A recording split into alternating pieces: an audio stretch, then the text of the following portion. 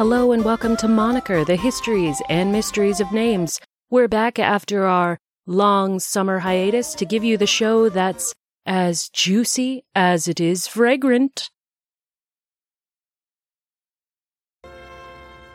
Oranges. Golden oranges of Spain. The daughters of the sun.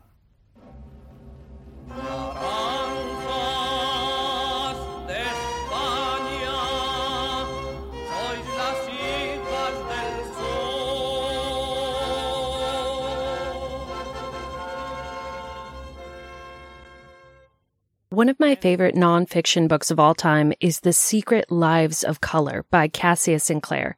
I may have talked about this on the podcast before. Anyway, if you haven't heard of it, it's essentially a collection of mini deep dives into the histories of dozens of colors. There's information like where and when the color first appeared, how it was obtained or created, and of course, how it got its name. If you have any interest in art history, the history of textiles or dyes, or if you're just really into etymology or cultural history, this is a must-read. One of the entries from this book that really stuck with me was the entry about the color Dutch orange. And if you have trouble picturing that, it's basically, your basic, not too red, not too yellow, very vibrant orange.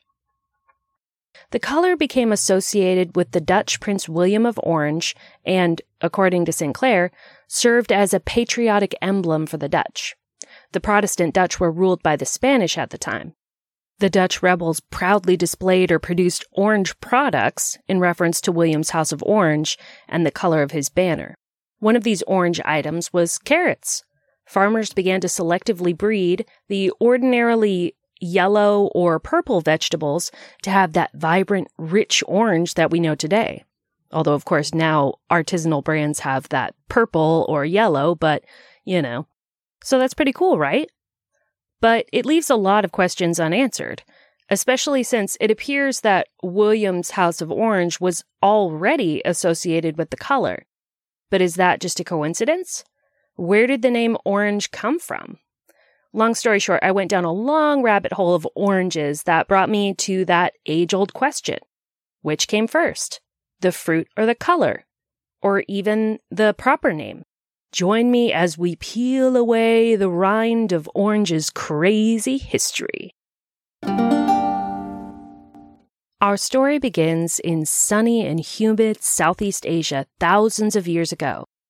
Scientists and archaeobotanists believe that the common ancestors of all citrus fruits grew in a strip of land in what is now southern China, eastern India, and northern Bhutan and Myanmar. It's been poetically called Monsoonia by old-timey botanists.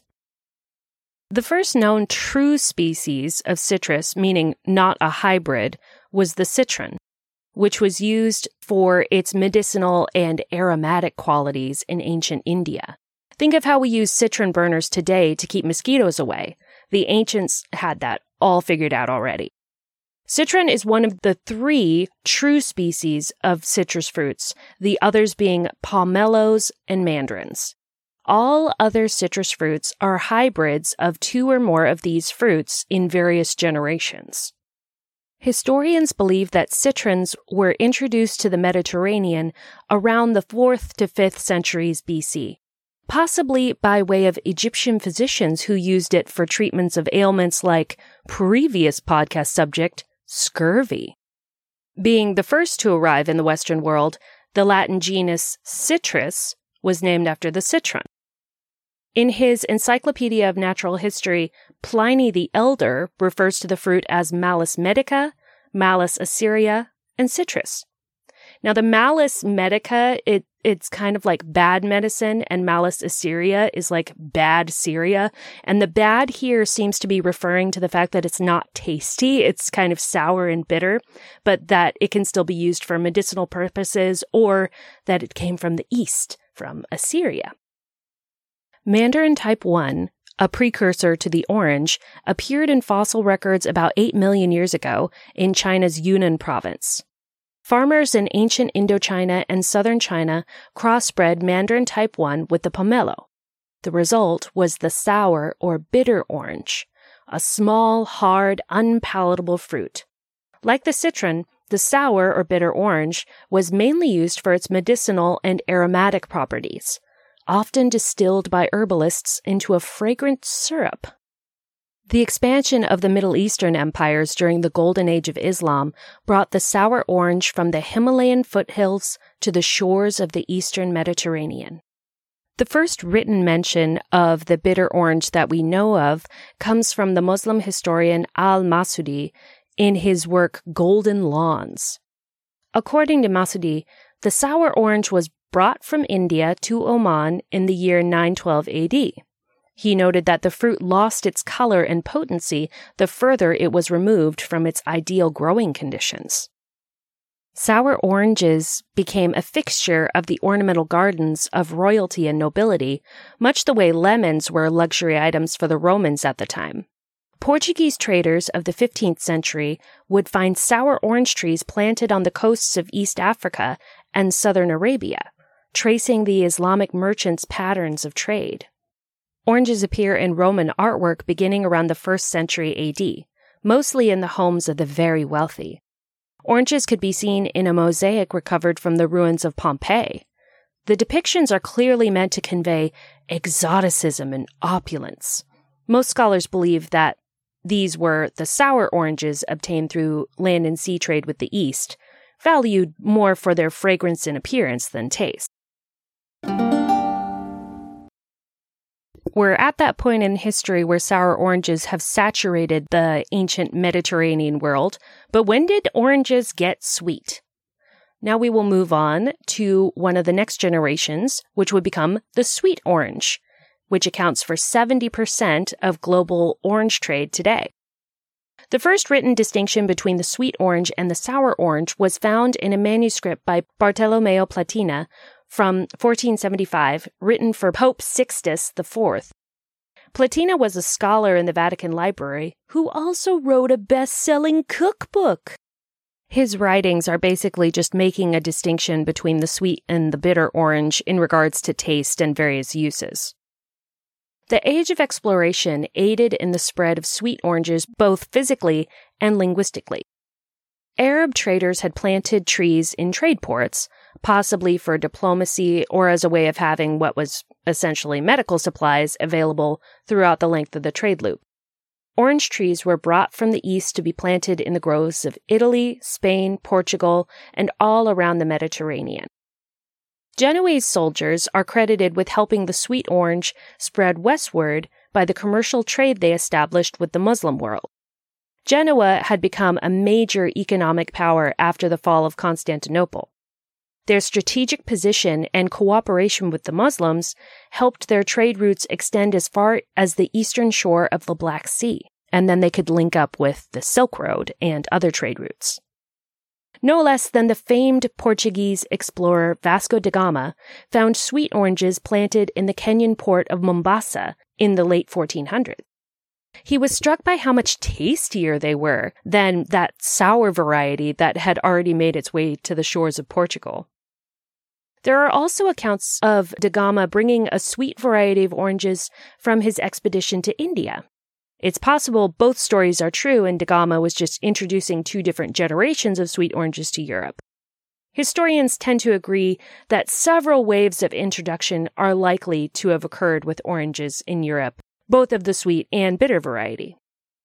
Christopher Columbus brought sweet orange seeds as part of a kind of overseas survival kit to stave off scurvy. He planted them on Hispaniola, modern-day Haiti and Dominican Republic, during his expedition of 1493, when Columbus sailed the ocean for me. By 1646, sweet oranges were well known and commonly enjoyed throughout the Mediterranean as well as parts of the New World. As the orange wended its way around the ancient world, its name went through a simultaneous evolution. Linguists believe that orange's name originates from the Tamil root word nurga, meaning fragrant. Tamil, by the way, is thought to be the world's oldest surviving language. Next came the Sanskrit word naranga, which means fragrant, segmented, or fragrant tree, depending on what source you read. From that came the Persian narang and the Arabic naranj. Arabian and Persian trade with the Western world via the Mediterranean introduced these words to Latin and Greek, and thus the nascent Romance languages. You can see how, for instance, naranj would become the Spanish naranja because of the Moorish influence. Interestingly, the sweet orange and the sour orange have different Latin names, Citrus aurantium and Citrus sinensis, respectively. However, as the sweet orange overtook the sour orange in popularity, the ancestral words that were initially associated with the sour orange were superimposed onto the sweet orange. The word orange itself first appeared in English in the 12th century. Note that this was in reference to the fruit, not the color. The direct antecedent to our modern English orange is thought to come from the Old French word orange, spelled with an E rather than an A. Orange may come to French from those Persian and Arabic words we mentioned, naranga and naranj, or it's possible it may have been adapted from the Italian word for orange tree, arancino, which you have to say with an Italian accent. Arancino. The word orange in reference to the color wouldn't appear in the English language until the 1500s, coinciding with the increase in trade of the fruits. Old English speakers used the word gilrid, which literally means yellow-red. If you think about the chromatic landscape of the British Isles, you can see how this combo word would be sufficient for their purposes. Not a lot of fiery hues among the greens and browns of merry old England.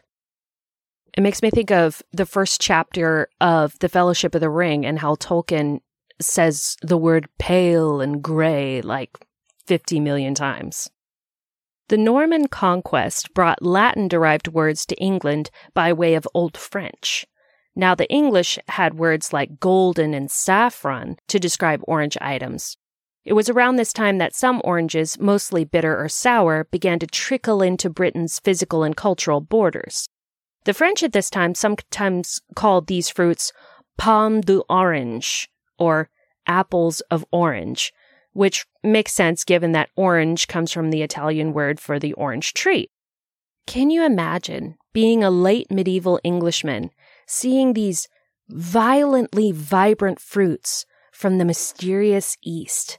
They must have seemed the most richly exotic objects imaginable. Again, this would be more colorful than anything they would see in daily life. Even the most colorful objects like flowers wouldn't have this color unless, of course, they were cultivated especially by the very wealthy.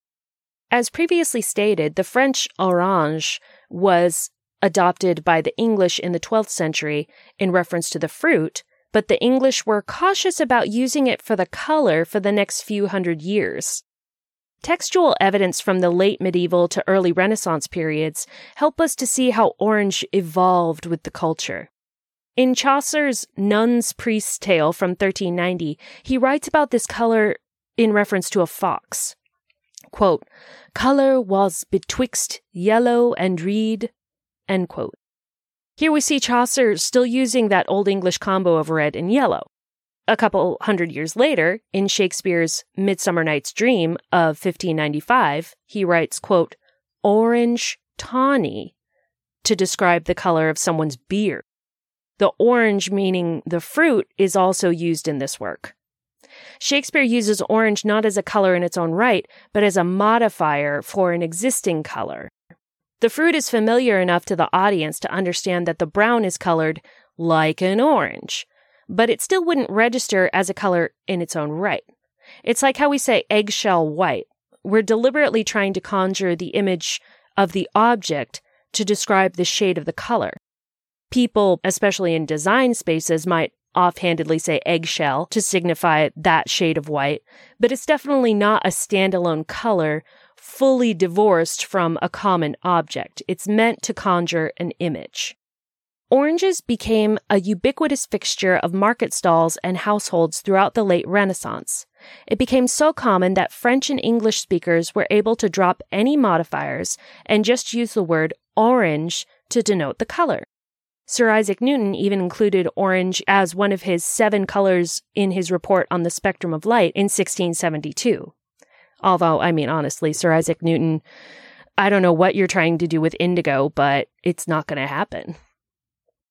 We talked earlier about William of Orange and how carrots were bred to be orange in his honor.